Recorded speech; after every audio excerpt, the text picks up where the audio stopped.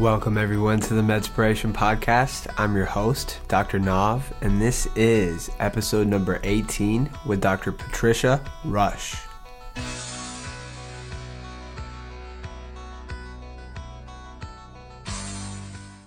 You took an interest early in your career on childhood trauma. Why was that? So my interest really was in understanding chronic illness, and trying to get to the root of chronic illness led me, unfortunately, to childhood trauma. So you found that your patients with early onset severe chronic diseases, they all had childhood trauma. Right. I mean, I was shocked. Over 8 years, I did over 500 interviews. And what I found is that people who would tell me that their childhood was mostly okay, maybe had one, maybe two relatively well-controlled illnesses. But people who told me that their childhood was difficult, 100% had severe illness, including not just hypertension, asthma, diabetes, but cancer, autoimmune diseases, lupus, Crohn's. So when you were looking at childhood trauma, what kind of falls into that bucket? The classic things which have been studied are neglect, which early childhood neglect from birth till age 3 has a devastating effect because the brain can't really develop. But beyond that, the kind of traumas are physical abuse, sexual abuse, verbal, emotional abuse, violence in the home, poverty, racism, discrimination of any type, has a much bigger impact. If you don't feel safe and you don't feel loved, then your brain can't calm down. And so you can't sleep. And the sleep is one of the body's most important mechanisms to continually generate health or healing. Now, you discovered in your practice that those folks with these really severe chronic diseases that had those childhood traumas mostly weren't sleeping well. Right. What was keeping them awake?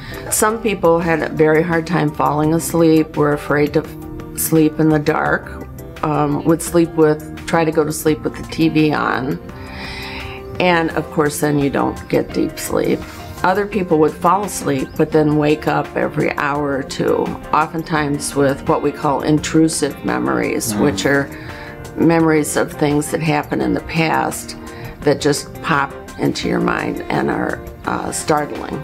So you spent part of your medical career trying to treat the numbers. Right. And you spent most of your medical career trying to treat the patient, trying to treat kind of who they were and the traumatic experiences they'd gone through.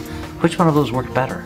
Absolutely. Getting to know the patient, letting the patient come to their own appreciation of their history and their health worked 100% better. We clearly have a lot of patients, and I hope a lot of providers that can be blessed by that knowledge and by that approach to healthcare. Ladies and gentlemen, I hope you're having a blessed day. Thank you so much for pressing play and tuning into the Medspiration Podcast, where our goal is to help you bridge the gap between medical science and your mind, body, and spirit. In the 1990s, there were only 2 women hospital CEOs in public health in the United States.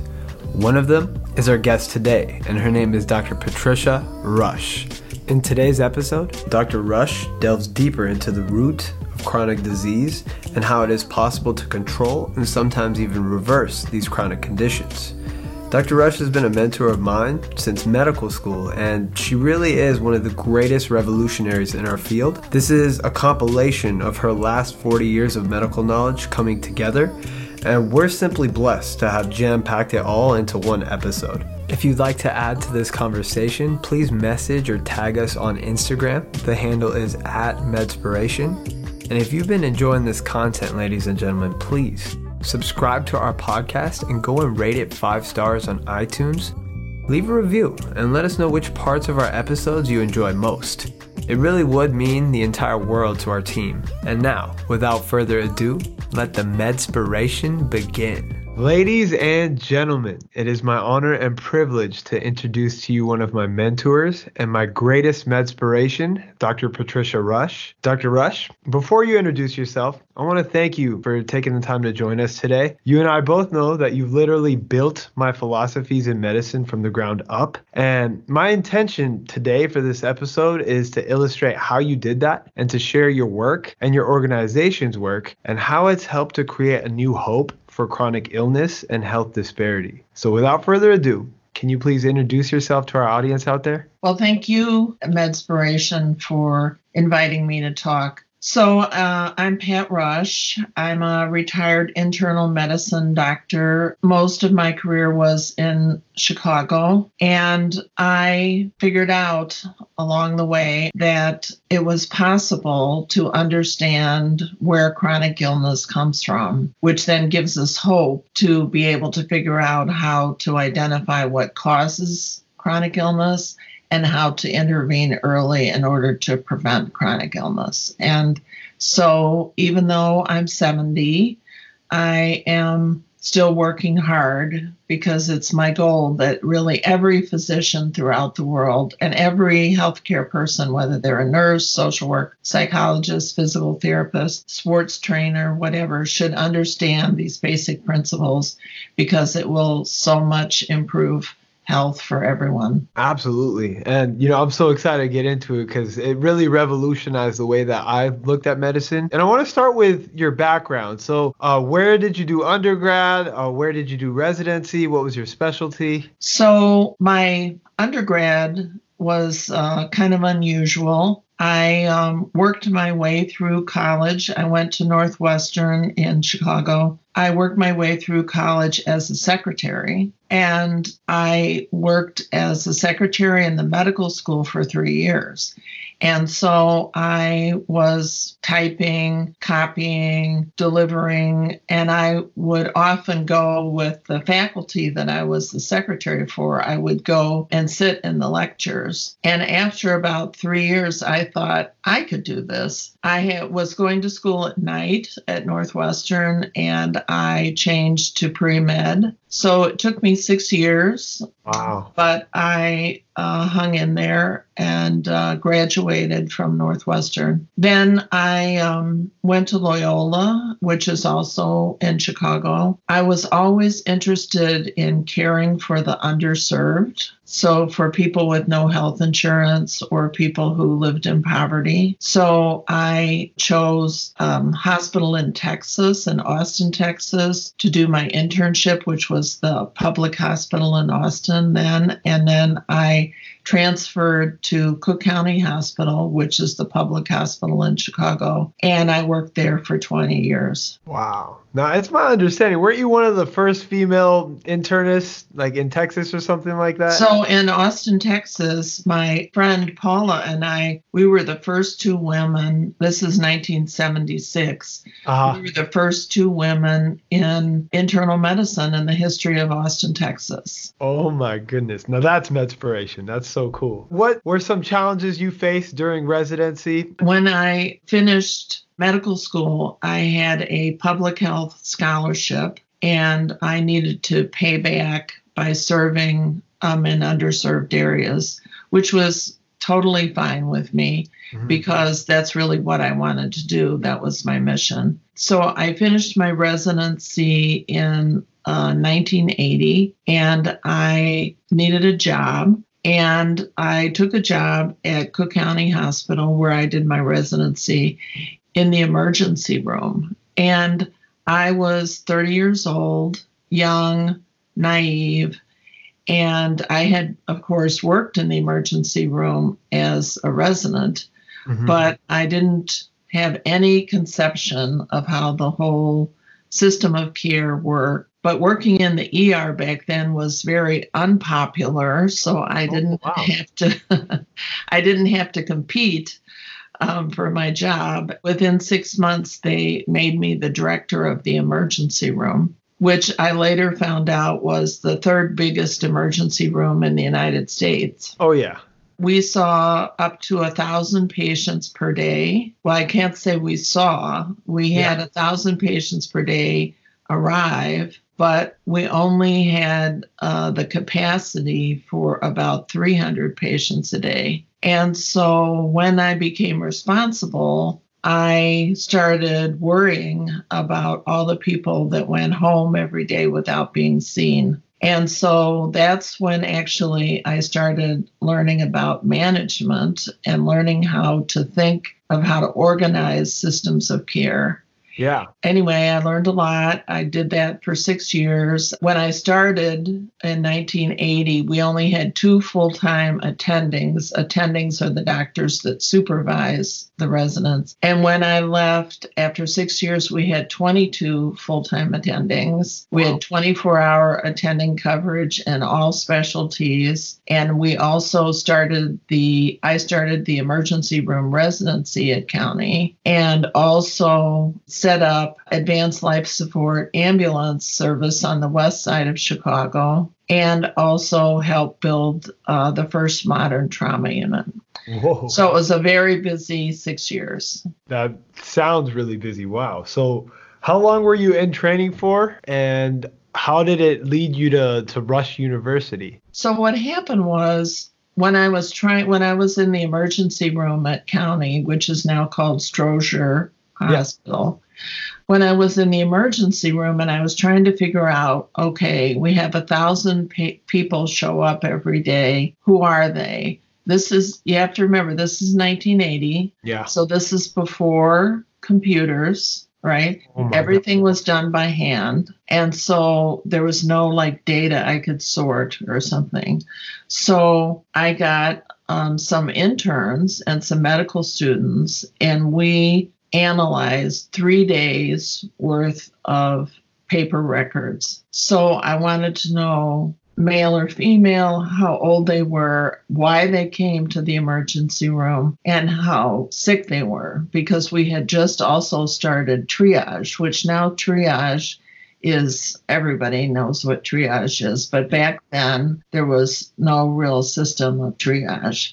Wow. So I wanted to know, were they really sick, or were they there for medicine refill or something? So this team of interns and medical students and me went through this thousands of pieces of paper, and really the interns came to me and they said, this patient has multiple problems. They have chest pain, high blood pressure, diabetes, asthma. Which pile do I put that person in? Mm-hmm. And I thought, this is the first time I really thought about this, because I thought, they're right. Why are we saying this is an asthma patient or this is a heart failure patient? Why aren't we looking at the whole person? And how do we prioritize? This is just from a medical care kind of thing. How do we prioritize which is the most important problem? Yeah. And so that's what started me thinking. This was 1982. Where is a model of medical science that can explain how a patient can have more than one illness, which comes first? Yeah. And now we have something which we call the metabolic syndrome, who have both hypertension, obesity, and type 2 diabetes. But back in 1982, there was nothing like that. So this is what stuck in my head. How come medical science doesn't have a way to understand the whole person and these patterns, which we call diseases, and which came first and where did they come from? But my bosses, the attendings, the department chairs, thought this was a stupid waste of time. Why am I asking that question? So part of it was just practical. I wanted to know, at the beginning, believe it or not, 1980, we only had 3 rooms that you would consider critical care rooms. In the 1,000 patients, we only had 3 rooms. We only had 1 EKG machine, 1 cardiac monitor, 1,000 patients. So I was trying to figure out, okay, how many people a day arrive and what kind of hours, when do they come, early in the morning, late in the afternoon? How many spaces do I need to take care of them? How many nurses do I need trained to take care of them? And how many EKG machines? Okay. And every little piece was going into asking for a budget increase, training new staff, developing job descriptions, all this kind of stuff. So I was, of course, trying to get enough places for the cardiac patients and get enough space for the asthma patients and get enough space for the, women in labor and etc. But the whole time my brain was thinking, there's something deeper going on here. Okay. And how come medical science, I was very young, I was 32 by then, I'm very young, and how come medical science hasn't approached this? And that's the question that's still with me, 38 years later, which is, except now we know the answer.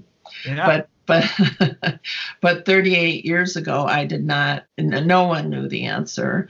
And I couldn't find anybody else who was even interested in this question. What I devoted myself to was, trying to improve the emergency room, improve the services for people in the inner city on the west side of Chicago, and teach myself really how to think about these problems. So in the middle of it all, what happened was that the hospital was, of course, always in debt, always in financial crisis. So I decided I need to learn about healthcare financing, and I need to understand, because I didn't know anything, what was Medicare, what was Medicaid, all this kind of stuff. And so I thought I'll go to business school. Yeah. So I went to the University of Chicago Business School and got my MBA in finance and strategic planning. Yeah. And that was great and that really helped me with understanding medical science. Wow. Because University of Chicago is very tough. There's no easy passes there. That's one of the greatest institutions when it comes to finance, I believe, in the country. So in the world, the top. So anyway, but I didn't know that. I just.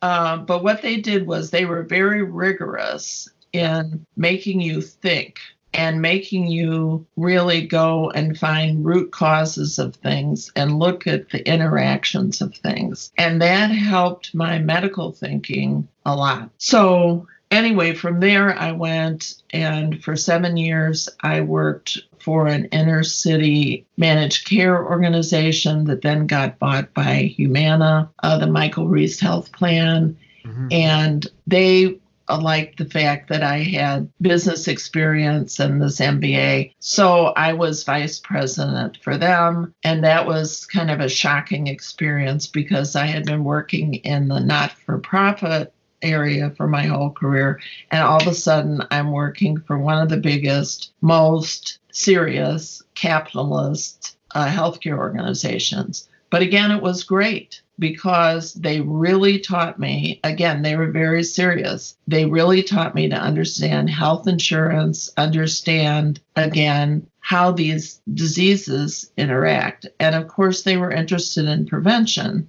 Yeah. And so they really got me, again, thinking in a systems kind of way. Who were the most complicated patients? So I became an expert, also got board certification in geriatrics, which geriatrics is really not just taking care of older people, but learning how to take care of complicated people with chronic illness. So I learned from the combination of business schools and focusing on people with complex chronic illness, I started thinking, even though they would, most physicians then would tell you that all these diseases, heart failure, coronary artery disease, diabetes, that they're idiopathic, they come from nowhere.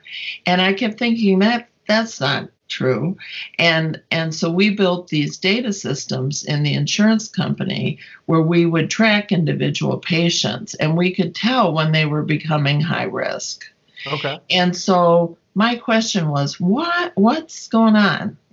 Why is this guy all of a sudden he had one disease, now he has two diseases, now he's in the hospital 3 times a year. What's going on in that man's body? And so again, I had both the business side and the science side. The whole time I'm thinking, there's something else going on here. So then after a while, I ended up, Rush recruited me both to run Rush Medical School. They recruited me to come and run their whole aging program. Gotcha. And because by that time I was a national expert in Medicare and Medicaid, I was the only physician in Illinois for 12 years that was on the Medicaid Advisory Committee for the care of elderly and disabled people. And so I had both public sector, public policy experience, business experience, and a lot of clinical experience. So anyway, the whole time I was doing my job, but all these medical questions about the medical theory was always bugging me. If we could set up a computer system that just looked at episodes of illness, and we could see that certain people were getting sicker faster. And, from an insurance standpoint, we're consuming a lot more resources, right? But if you can set up a computer system that can see this, why aren't the doctors seeing it? And what did I need to learn as a physician so that I could see it? And if I could figure out that somebody was high risk, how could we then figure out what caused this, intervene, and prevent it? Mm-hmm. From every aspect, from an ethical aspect toward the patient, from patient-centered aspect, financial aspect, system of care. It just seemed like that was the big question. It wasn't about making money. It wasn't really, It was about attending and having compassion for all these people, but really was like, what's going on here? And how come nobody's seeing it? This was the question that always kept popping up in my head when I met you. And we actually did your course with your organization then, which we'll get into. That's what started actually peeling the layers and taught me about system sciences. And I'm so excited to share this with our audience because I feel like it's going to blow a lot of people's minds. What is system sciences? What are some core principles? So the idea of system science is that you have to do two things at the same time. You have to be able to see the whole, and you have to see the parts. And it's a skill because, again, in medical school and in the way all science in the West used to be, we just focus on the part, right? We just look at the, the eye. We would look at the lung. We would look at whatever. But in system science, what you learn to look at the whole system and the part. So yes, if someone comes in with asthma, you have to pay attention to the lung, to the breathing, etc. But you never do that by itself. You also look at the whole person, and you look at what is the history of what got here. And if, for example, someone comes, let's say their asthma has been pretty well controlled, and now they come to the emergency room because they have a bad attack. So yes, you have to help stabilize them. You have to improve their breathing, maybe give them fluids, maybe give them steroids. But once they get stabilized, then you have to say, what happened recently that made this get worse? You have an exacerbation of whatever disease. What happened recently? But what happened before that, and before that, and before that? And so you realize once you start looking at it that it's all completely connected. And when we say the lung, the lung has many different systems within it. It has certainly the airways, it has the blood vessels, it has the lymphatics, it has the nerves, and they all work together. And all of these systems are really coordinated by the brain. Mm-hmm. And so what we've found out over the years is that many of these diseases that we have thought of as a lung disease or a heart disease or an eye disease is really a brain disease. But how it works is that the body is continuously coordinated through signals sent from the brain to the body and from the body to the brain. And what goes wrong is the regulation of those signals. And so all these diseases that we have thought of as separate, glaucoma, coronary artery disease, kidney failure, etc., they are all have a unified origin, which is the loss of brain-body coordination. Mm-hmm. See, and that's where you taught us about regulation and dysregulation, right? And what the difference is. Can you delve a little deeper into what that means? First of all, very important, the brain and the body are one system. Now, right then, I separated them, right? I said brain and the body, but it's really one intimately connected system. And when everything's working right,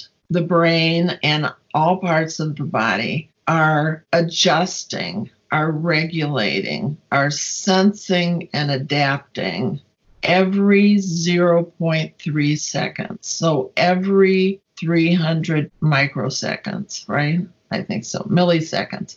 Every 300 milliseconds, the brain and body is adjusting. It's adjusting to, for me to sit here and talk to you, is that my body can maintain a posture so I can sit in a chair, adapt to temperature, sounds, I'm hungry, I'm not hungry, whatever. The body is constantly adjusting and regulating. And when it is constantly adjusting and regulating, everybody feels good. You're healthy. You have no pain. All your organs are all working right. But when it turns out, we'll talk about how I found this, when you're under extreme stress or your body is out of sync with the rest of nature, okay, because sleep is the most important regulatory process, and sleep needs to be synchronized with the daily cycle, with the sun in particular. We should wake up when the sun comes up and go to sleep when the sun goes down. And so if we are out of sync with nature and internally with ourselves, then what happens is, instead of a smooth regulation, everything gets herky-jerky, chaotic. And that's when tissues start breaking down. That's when pain occurs. That's when you develop ulcers or rashes or upset stomach, etc. And so if that's true, if what I'm saying is true, which there's more and more science, Western science to support this, then what happens is that when somebody comes in with whatever problem, chronic heartburn, asthma, rashes that won't go away, okay, the first way to look at them is not as a rash or an asthma patient, but it is somebody who's out of regulation. And if you're well trained, then you know, oh, here are the 4 or 5 important regulatory processes that are built into our bodies. Yep. So, yes, you ask them, when did you get short of breath? What kind of medicine are you taking? Same old stuff. But you also ask, what's going on with your sleep? How do you feel emotionally? Are you at peace? Are you worried? Are you afraid? Etc. And then, do you have enough food to eat? How's your digestion? Are you exercising, which is also very important? Are you, at least getting up and walking around, whatever? And then you start to get a picture of the whole person at the same time you're addressing the focused problem. And this is where I really got into how trauma and neurobiology connect to this. Can you tell us how the emotional wellness of a human being, how it plays a role in all this? So what I learned, just a little important part of the story. So I was working at Rush, and I had a fantastic job, as vice president of the medical center. And I had all kinds of stuff. I was co-director of one of their research institutes, and I was in charge of the geriatric fellowship. But the whole time I had this science question bugging me, right? Which was then it's almost 20 years later. And so I was like, there's got to be a way, right? Here I am in this great medical center, and there's all these fancy scientists. And so I started going and talking to them and saying, here's what I'd like to do. I'd like to work on understanding the development of chronic illness and how one illness becomes another, and why certain people have all these illnesses and some people are healthy. And no one was interested. Okay. I am. No one was interested. Yeah. But there was a miracle had occurred. The internet. Okay. Oh, wow. So that's crazy. I sat in my office at the medical center and I put in, so I figured out one day I was like, this has got to be, this is a system. We need a system approach. And in business school, they taught us a systems approach to understanding a business. So I'm like, this is a systems approach. So I type in system, I don't think I said system science, but something like systems and health. And up pops this website for something called the Santa Fe Institute, which is a research institute in Santa Fe, New Mexico, and is the #1 research center in the world for understanding complex interconnected systems. Wow. So this is 1998. And I said, I got to go. I got to get there. I don't know how I'm going to get there, but I'm going to get there. And so I started asking around, and within a month, I found somebody who said, oh, I'll invite you to a meeting. So I flew out to Santa Fe and stayed for 3 days. That completely changed my life because there was all these people talking, not about the body, but they were talking about plant ecology. They were talking about the environment. They were talking about physics and other systems and patterns of interaction within systems. And I was just sitting there in the audience. I could see myself now about 2/3 of the way up in the auditorium with my pad. And I thought, this is it, Yeah. Here's my answer. It's all connected. And they were using terms like regulation and dysregulation and signaling and crosstalk and all this stuff. So I went back to Rush and I was like, I just went to this conference and here's what we should be doing. And everybody was like, nope, we're not doing that.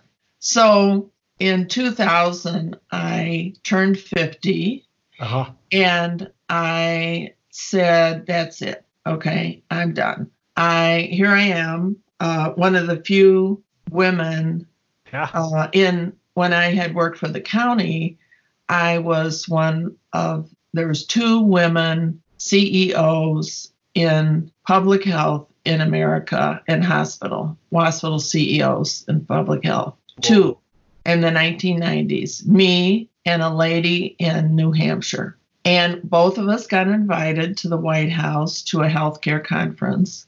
That's cool. And then after that, I got recruited to go work for Rush. So I was very lucky. I'm one of the few women physician vice presidents of a major medical center. But I realized I was never going to get anywhere because everybody wanted me to just stay in my lane, which was to take care of old people, which was fine. I love taking care of older people. But I was like, this is not going to make it, and I'm never going to get my question answered. So I went home and talked to my husband, and I said, I want to quit. Okay. And I was making good money. Oh, I can. And I had a very prestigious job. Wow. And I had staff and fellows and this and that, that worked with me. And I said, otherwise, what's the point? I'll stay here. I'll make good money. They like me, but I'm never going to get my question answered. So I quit my job. And I opened up a solo, small private practice on the west side of Chicago. And I transferred to be on staff at a different hospital. And I knew somehow what I had figured out, okay, was that what changed people's regulation was somehow related to, at that point, what I called stress. Okay. Yeah. Because trauma wasn't really, people weren't talking about trauma. Okay. But I knew, because I had been also a primary care physician along the way, what would happen would be I would be seeing somebody and their medical problems would be well controlled. And then something would happen, usually related to somebody in their family got sick or died, or one man's son was run over and killed. And like 6 weeks later, the patient, the older man, had been fine. He was in his 50s, not so old. But anyway, He had this tragedy.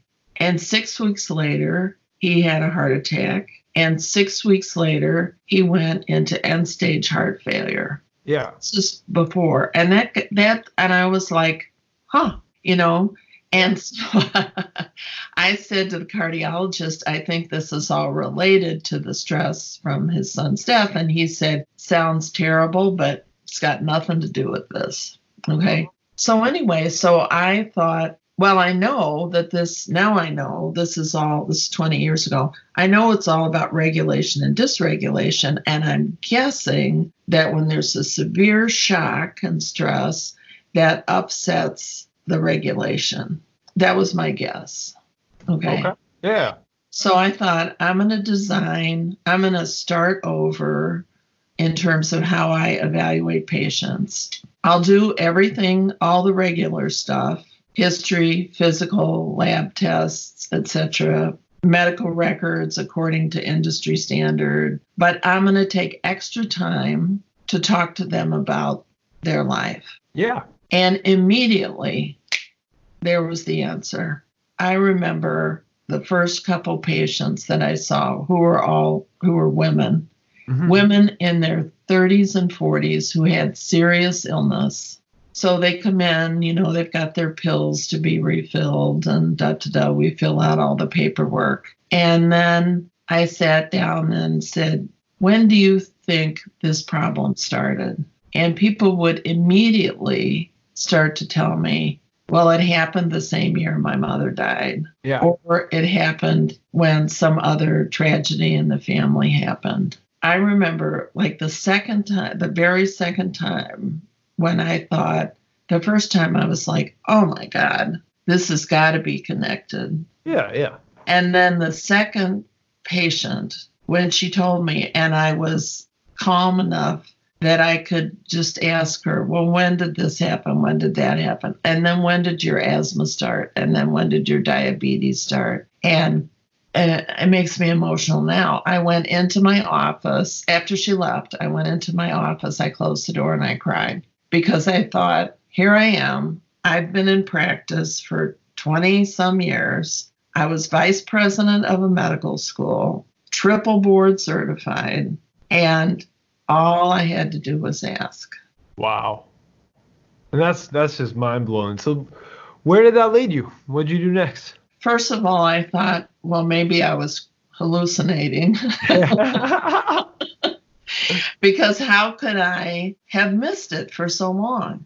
And how could all my friends, good doctors, and all these very, esteemed scholars, how could we have missed this for so long? Okay. Mm-hmm. So I thought maybe I was crazy. Okay. Or this was just a fluke. Because I was on staff at this community hospital, I would have to take call and I would get, 4 to 5 patients a night or whatever. And of course, if you're sick enough to be in the hospital, something's really wrong. And therefore, the chances you had trauma is pretty high. Yeah. And so patient after patient after patient. And then I learned how to plot out what's called the life course, which is, how are things when you were a baby, when you were growing up, when you were a teenager, et cetera. When did this happen? When did that happen? And so what I realized is that this was not a fluke. Mm-hmm. This was underlying all this chronic illness. Because at the beginning, I thought, how did the most interesting patients in Chicago, just walk into my little tiny practice. And then what I realized was I had been seeing these patients my whole career. Yeah. We've all been seeing them our whole career. Uh-huh. We just didn't know how to look. Yeah.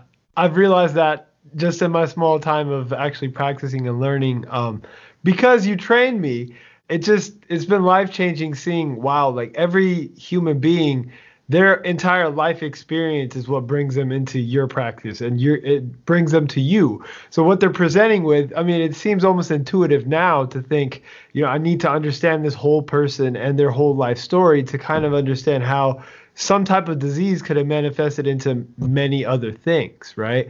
So Right. Then what happened? So then what I decided was, as I got more confident and more skillful, and people began to trust me, then people started telling me really horrible things that had happened to them.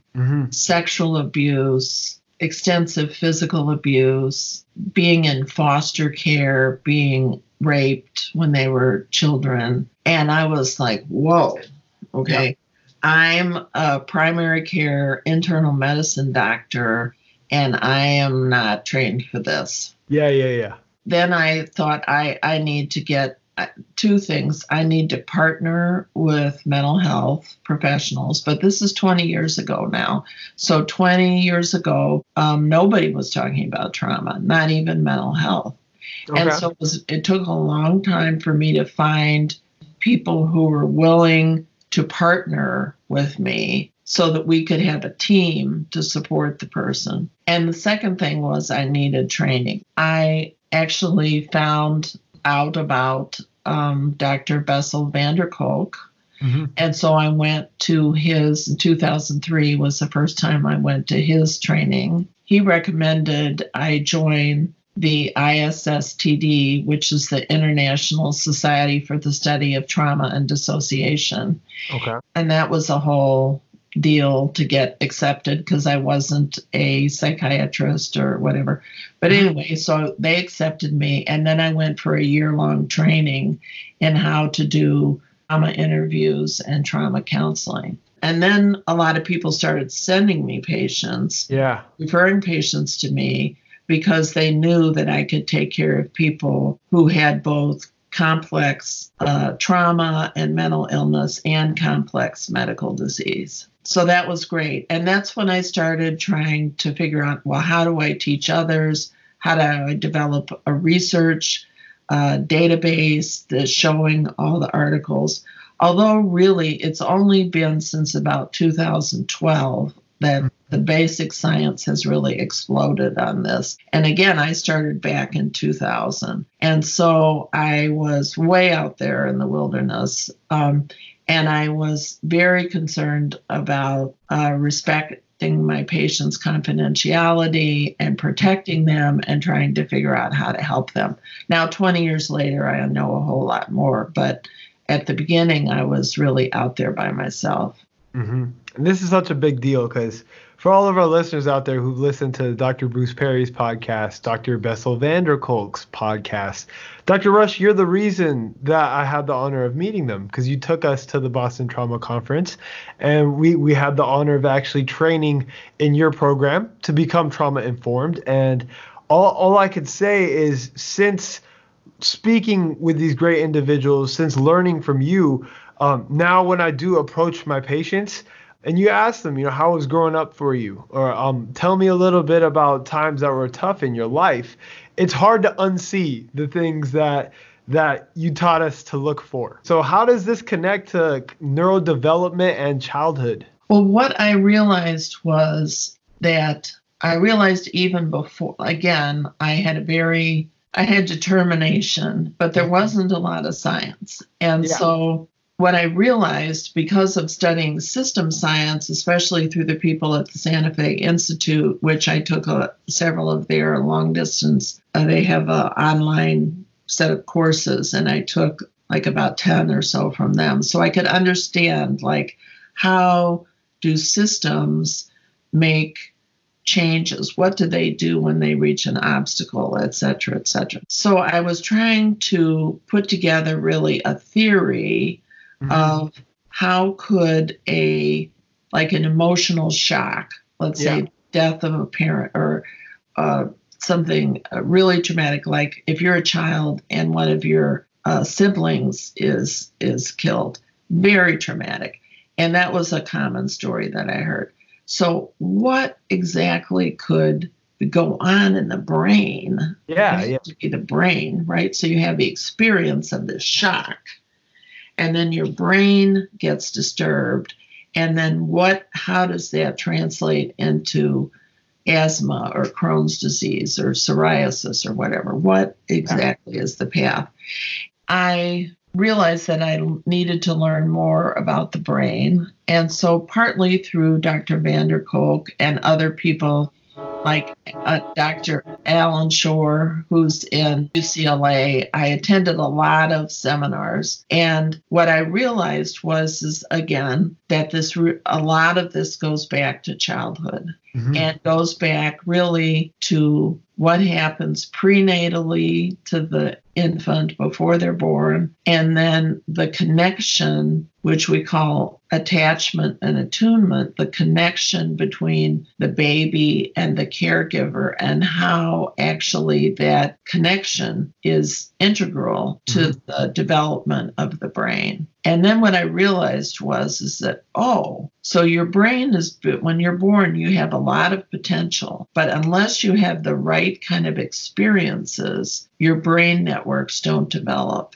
And if your brain networks haven't developed, then you're either over or under sensitized to the world. And then you encounter all these other things that happen. And if you don't have enough support, then your brain makes its own way of getting around. And so all these things that we're calling attention deficit disorder or bipolar disease or conduct disorder really all go back to this basic framework of developing brain networks that are regulated.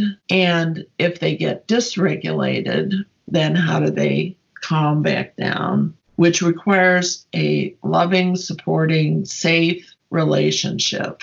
And if those things are there, then your body has good communication between the brain and the body. But if they're not there and your brain's always upset and you're not sleeping, then what's going to happen is your body tries to defend itself, and it defends itself by triggering inflammation. Yeah. And now, and here we are in 2000, major article just published in Nature Medicine, where the worldwide consensus is that more than 50% of our chronic illnesses all come from inflammation. And all that inflammation comes from triggering of the brain. Again, what I was seeing back in 1982 was I was seeing people who had been triggered and who were in an inflammatory state, but I didn't know that. I just knew that somehow there had to be this connection.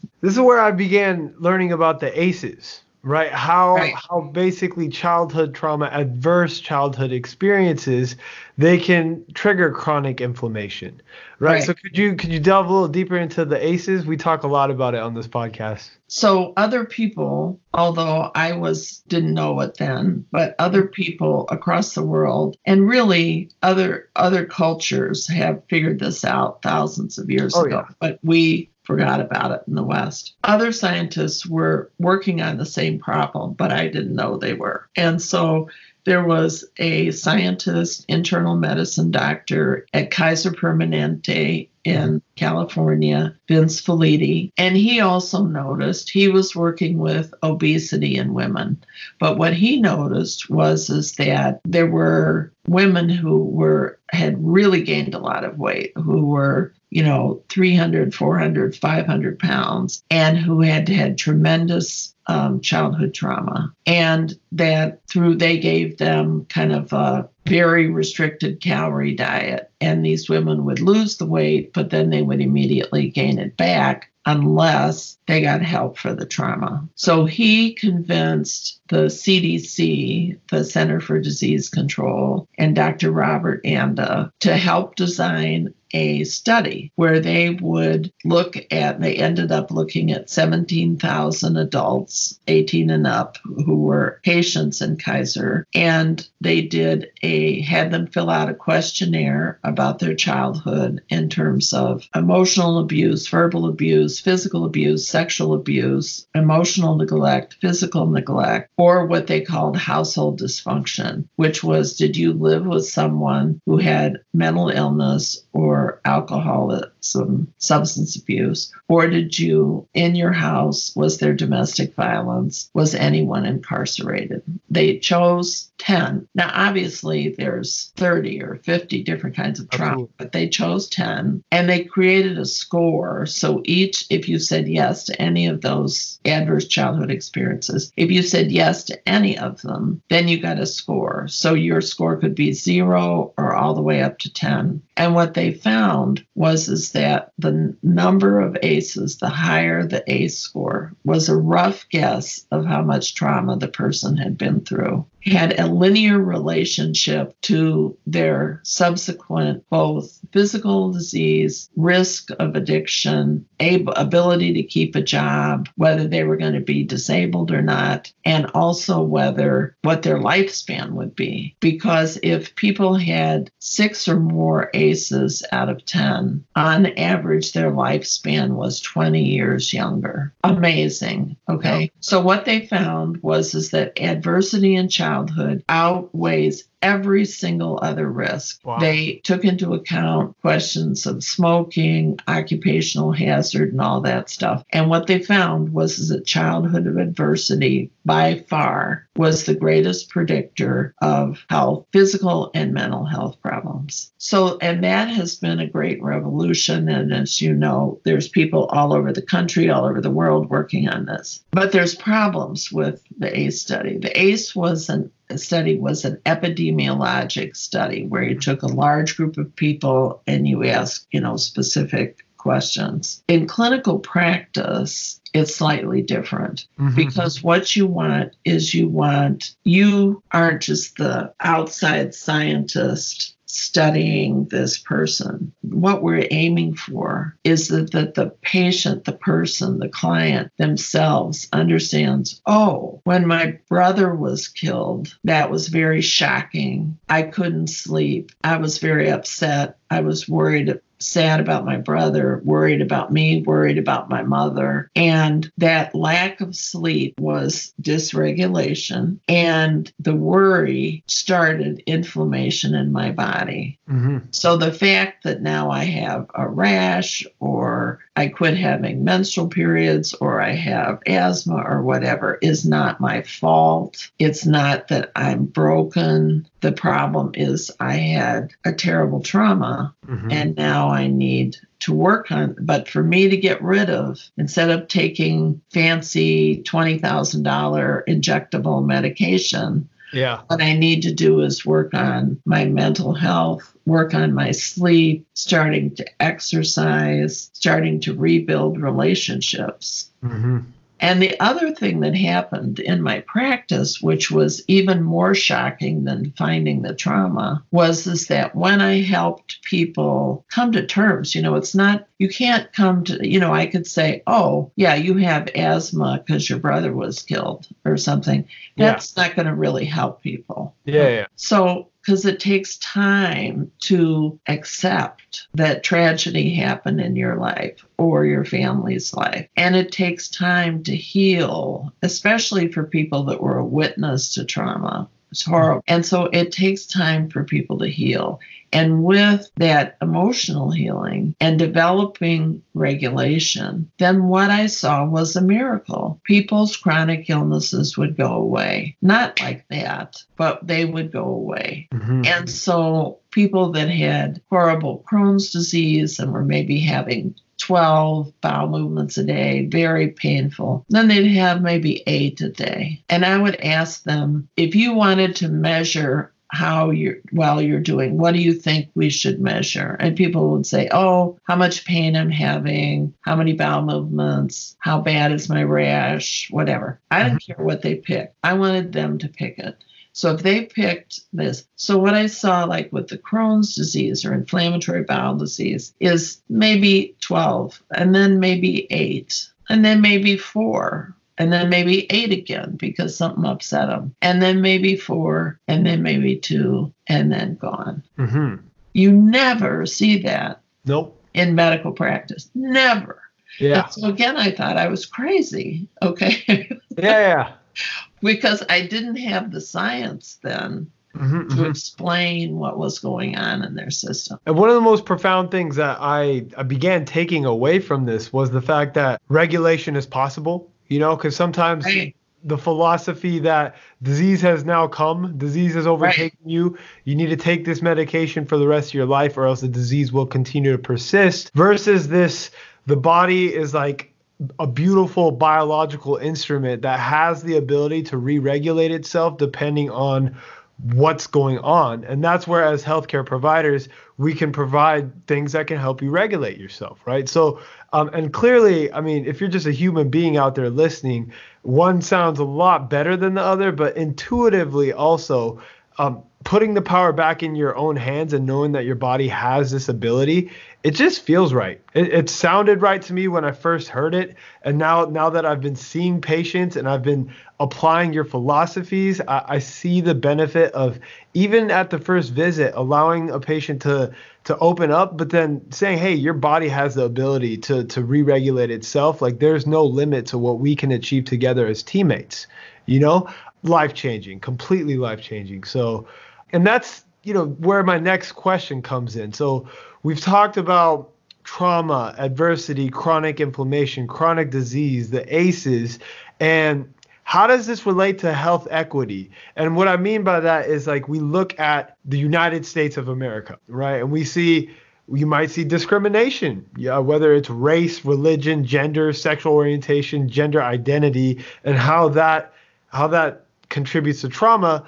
Where does health equity fall in this whole entire picture? Right. So what we know is that in America, which is an extremely race-conscious culture, Black and brown people have more disease, have more serious disease, and die much younger. Mm-hmm. So Black men die about 15 years younger than white men. Wow. And the more concentrated this racial segregation and the poverty is, it's even worse. Okay. Also, risk of premature birth, low birth weight babies, women dying related to childbirth is also out of proportion. So a Black woman has 3 times greater chance of dying in childbirth than a white woman.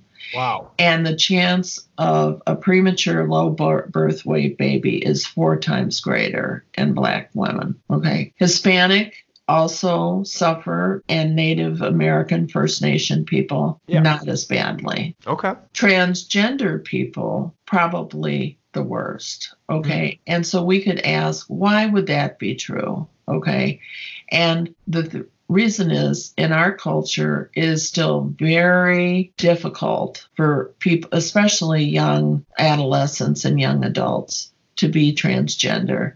They're subject to tremendous bullying, oftentimes told to leave their house, so they're homeless. Yeah. So they encounter sexual abuse, physical abuse, murder, so discrimination of any type. And also in other cultures, sexism is still alive and well in America, but much better than in other cultures. But also women in cultures where there's a tremendous power differential between men and women have much more health problems. Mm-hmm. So why would that be true? Is that because women are broken or people of color are broken? No.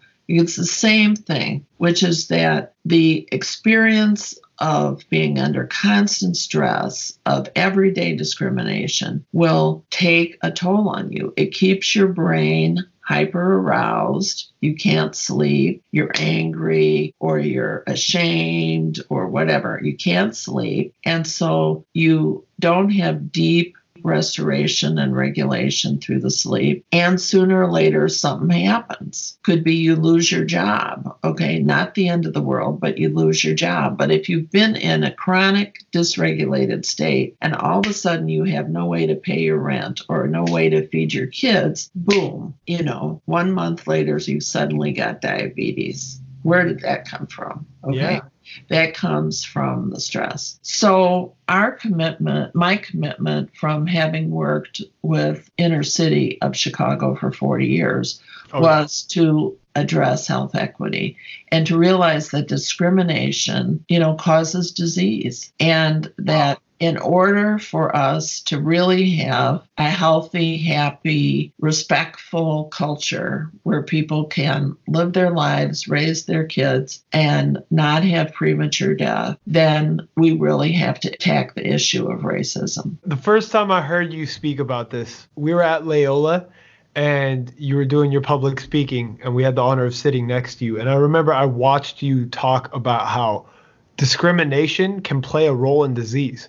And I had never seen a human being speak about it like you did. And I remember thinking in my head, like, you are the Martin Luther King of medicine. Like, I remember, I've told you that multiple times, but that was the first time I was able to make this connection. And it's giving me goosebumps right now, and I really hope that having this conversation sparks the minds of the future generations, because it's really important to understand that the state that we're in right now as a country and as a world, the way that we treat others, the way people have access to certain resources, it actually contributes to chronic disease. It actually contributes to the cost of healthcare. And that was such a beautiful way of understanding how the interconnectedness of all things for me.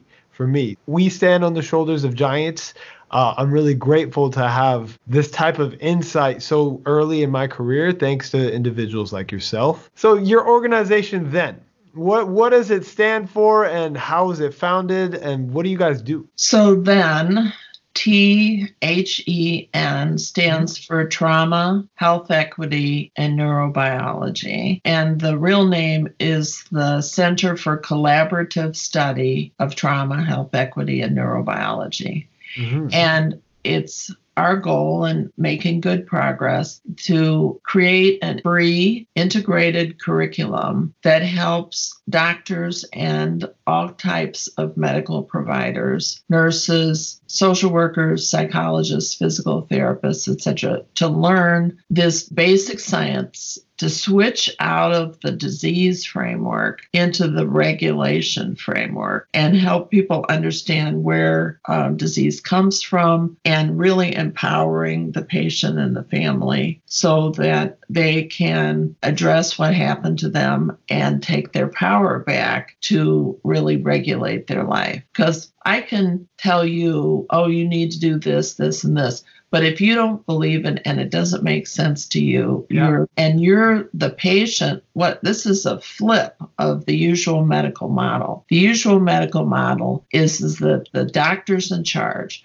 The doctor makes the diagnosis and the doctor prescribes the pills or the surgery. This is a flip, because this says, no, the patient is the one who knows whether they're regulated or dysregulated. The patient is the one who can help identify why their brain is still so hyper-aroused. And the patient is the one who can make different choices about exercise, about sleep, about stepping away from anger, and developing a support network. And like you said before, it is total partnership. Yeah. If it's that I'm the boss and you're the patient receiving the care from me, it is never going to work. And the disease will just progress. But if we become partners and actually the patient becomes in charge, then what happens is the disease goes away. It's so beautiful. And one thing I've gotten used to telling my patients now is you are your best doctor. You live in your own body. You've lived in it since you were born, and you know it better than I do. My job is to listen to you. The better I get at listening and the better you understand yourself, the better our communication could be. This is teamwork. Right. And just giving a space to the patient where they feel like, oh, you mean I'm in control and I could tell you what's going on. Like I've seen it shift the entire room, and it wouldn't be possible if it wasn't for you, Dr. Rush, for me personally. And honestly, our entire organization. So for everybody out there, Dr. Rush has been training our board members, people in our organization. And I really do stand by then. I stand by what you guys do. So what are some goals you guys have for the future? So our real goal is to bring this to, every medical school in America, every medical school in the world. Okay. Again, I want to step back and say other cultures have figured this out thousands of years ago. Okay. Yep. Western medicine has chosen a specific type of medical science, which is based on reducing the whole to parts. You do need to look at the parts, but at the same time, you have to look at the system. That's what's gotten lost. Yeah. Okay. So what we're hoping is to spread system science regulation to every medical school. And we are doing this all for free. This is free education that we provide on our website and also by giving lectures. So the 4 women who had always worked in the public health system in Chicago, 4 women got together and formed our nonprofit in 2017. And since then, we've taught in probably 12 or so medical schools and talked to over 8,000 people, both doctors, nurses, social workers, psychologists, physical therapists, spiritual advisors. Wow. And our goal is to really get to young doctors and to young scientists to realize there's so much more. Yeah. Because I'm coming to the end of my career. I'm not going to be rediscovering anything. Okay. But what we hope is to create really an army of young scientists and young physicians who are willing to take a hard look at the scientific method and to realize there's so much more that's out there.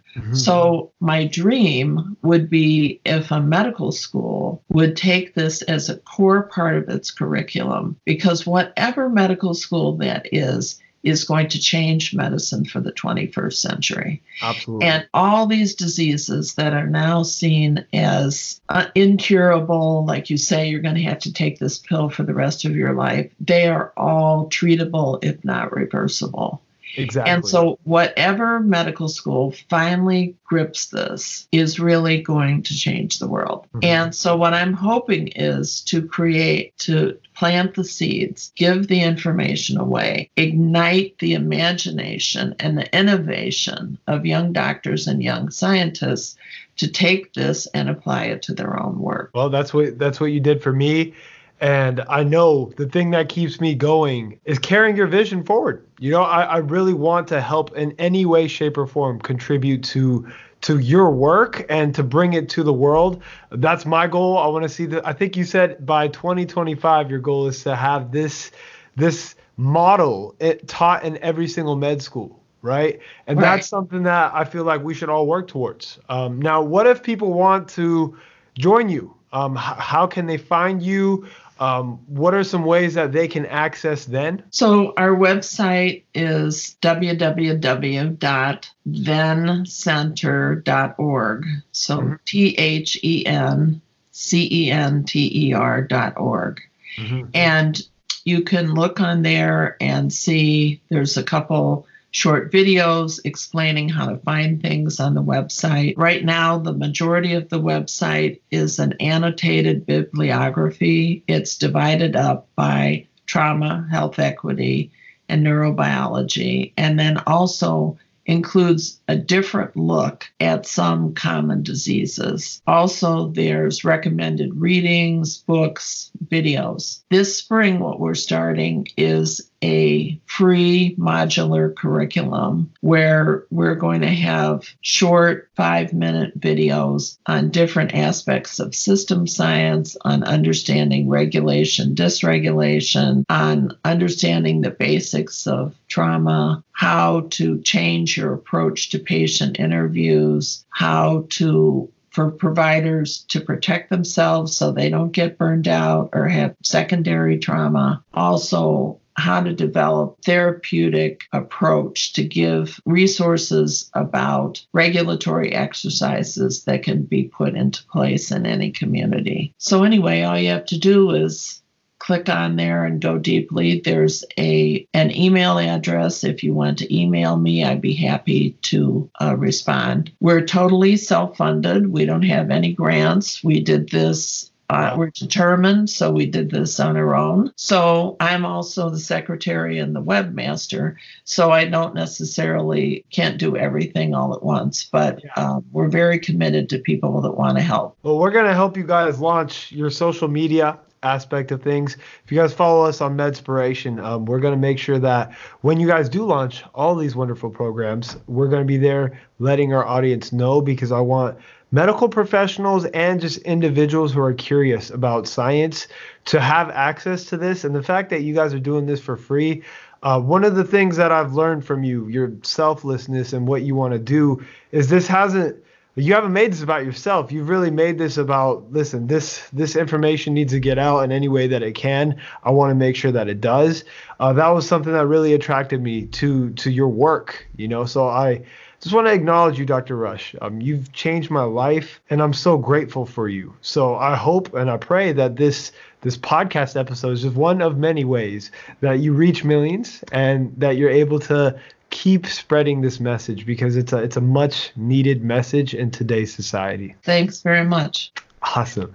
So Dr. Rush, before we close off on our segment here, we do ask one question. We ask one question to every single individual who's ever been on our podcast.